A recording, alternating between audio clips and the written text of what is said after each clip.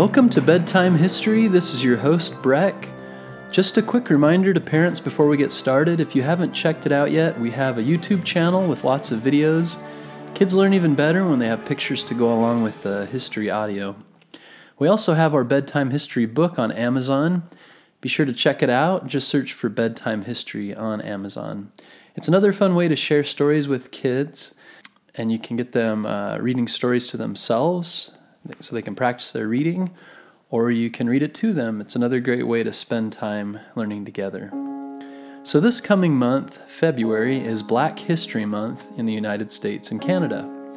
Black History Month is a time for us to remember important people and events in the history of people of African descent around the world and in our countries. Black History Month can be traced back to 1926 when Carter G. Woodson founded Negro History Week to recognize the achievements made by African Americans. Carter Woodson was a Harvard University graduate, and he chose February as the month to celebrate Black history because the birthdays of Frederick Douglass and Abraham Lincoln were both in February. Both of these men had worked hard in their lifetime to end slavery in America. We thought that for this month's first episode of Bedtime History, we would focus on one of the great Black rights activists and civil rights leaders of American history, Martin Luther King Jr. Civil rights are the rights of citizens to political and social freedom and equality. While it may seem obvious to most of us these days that all humans should be treated equally, this was not always the opinion of many people. In fact, the fight for civil rights was a long and difficult battle and was only successful due to the strong efforts of individuals who had a passion for helping others. One of these important people was Martin Luther King Jr. Martin Luther King Jr. was born on January 15, 1929 in Atlanta, Georgia. His dad was a pastor and his mother was a school teacher. A pastor is a minister in charge of a Christian church or congregation. Martin also had an older sister named Christine and a younger brother named Alfred. They grew up in a wealthy area of Atlanta called Sweet Auburn, where many Black families lived at the time. Martin knew from a young age that he enjoyed a great childhood and a good education that not many Black children in America at the time had access to. It inspired him to want to help other Black children have the same opportunities to live a good life. He was also inspired by his father, who worked hard on activities to try to improve the lives of Black people and achieve equality. Martin was a very good student, and he worked hard to get good grades, and because of his hard work, he got into college when he was 15 to study law and medicine. It was called Morehouse College, and was the same college that his father and his grandfather had attended. Even though Martin did not originally plan to become a pastor like his father, he became more and more interested in religious studies and politics during his time at college. Martin decided to finish a Bachelor of Divinity degree so that he could become a pastor too. Martin was a popular student even though he was one of the only Black students in a mostly white college. He finished his degree in 1948 and was elected president of his class in his final year. After he graduated, Martin moved to Boston to attend Boston University when he was 24. While he was there and studying for a higher level degree, he met Coretta Scott. Coretta was a singer from Alabama who was also in college in Boston. She was studying music at the New England Conservatory of Music. Martin and Coretta fell in love and got married in 1953. After Martin's studies were finished, they moved to Montgomery, Alabama. Martin became the pastor of a church there called the Dexter Avenue Baptist Church. He was a great pastor and had a special gift of being a very good public speaker.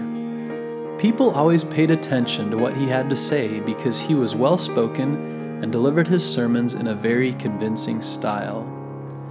Martin and Coretta had been living in Montgomery for a short time when they started to have children. At the time, the city of Montgomery was also a center for civil rights struggle in America. The city was very segregated. This means that Black and white people were divided and expected to live apart from each other. Some people challenged the rules that forced them to live apart. This led to a court decision about segregation of students in schools. The court decision decided that while black and white kids had been separated in the past, they were now allowed to go to school together. The decision was a great victory for those who wanted equality for all people and the end of segregation. However, the decision made some people who disagreed with these changes very angry. At the time, there was a lot of racism in the area. Racism means to have negative thoughts and actions towards people of a different race, based on the belief that your own race is better. The fight over civil rights grew greater in 1955. That year, a black woman named Rosa Parks refused to give up her seat to a white passenger on a bus, and she was arrested. The rules at the time said that she was supposed to sit in the back of the bus, in the segregated section for black people. However, Rosa Parks refused to go to the back of the bus to protest this rule. To protest means to do something to show you are against a rule or a law. Rosa Parks' arrest made a number of people angry. A group of activists got together and decided to stop using the bus as a protest. An activist is someone who works to bring about political or social change. Activist groups started taking more and more actions to try to change the rules that limited equality for black people and separated blacks and whites. Martin Luther King Jr. became the leader and spokesman of the activist group at the time. Martin started speaking as the leader of a group trying to fight racism and bring about equality peacefully. Martin admired Mahatma Gandhi and other peaceful activists from around the world in history. Gandhi and others were people who taught that the way to bring about real change in society was to protest, but not to be violent. Even though Martin was trying to change things peacefully, many people disagreed with him. Many of these people threatened him and his family. Some even tried to set his house on fire. This was very scary for Martin and his family, especially now that they had 4 young children. Even though it was a scary time for Martin and his family, they were proud of the success of their protests and how many people had joined the cause for equality. Next, Martin began traveling across America and giving talks to big groups of civil rights activists about nonviolent protest. His messages were becoming more and more popular, but also causing more and more people to be angry with him.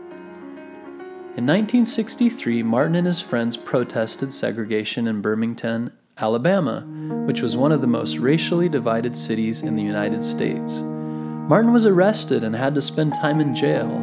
It was a sad time for him because he was away from his family, but he used this time to write letters to those who opposed him, peacefully trying to convince them of why equality was right and good. Later that year, when he got out of prison, Martin organized a march on Washington for jobs and freedom.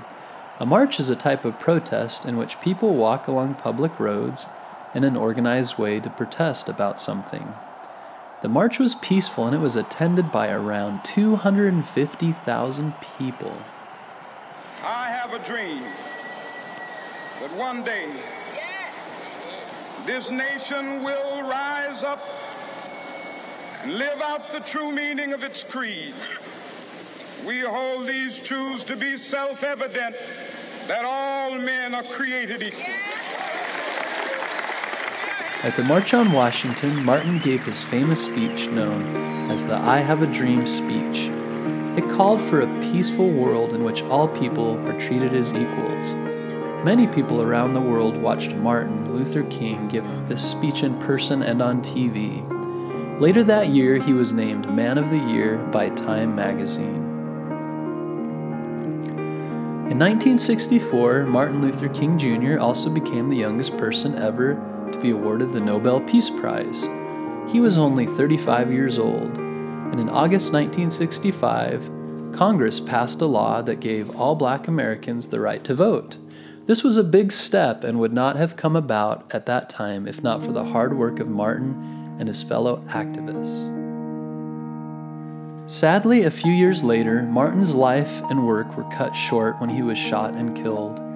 He was standing on the balcony of a motel in Memphis, Tennessee, when someone shot him. The killer was a man that had escaped prison. He was later caught and sent back to prison.